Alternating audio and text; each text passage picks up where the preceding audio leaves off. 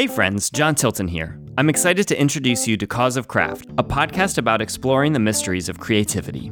Every week, I interview a different creator about their craft, from writers and painters to musicians and culinary artists.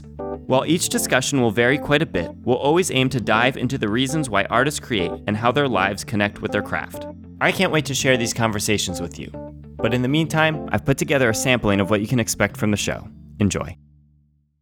With everyone, there's a moment in time where they decide what they want to pursue in their life. When did that happen for you? I don't know. I feel like I just had something in the back of my head that was like, you gotta do this.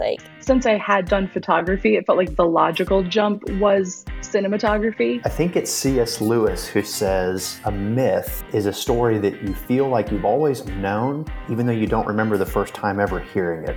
Innocence is valuable in starting out. Understanding things on a deeper level and understanding not only what to do, but why to do it. And I think that made me a better dancer as well, not just a better teacher. You know, like you said, the more planning you do, the more it's restrictive, and it's better to just kind of let yourself write and see what happens. I feel like I see the value in reading these stories, in looking at the sort of story structure and the way that they piece things together. And I feel like that sort of sometimes informs creative choices in a script or how to shoot something. The world is so much more than just one little specialty. It's a wide variety of people and cultures, and all of that is expressed through art.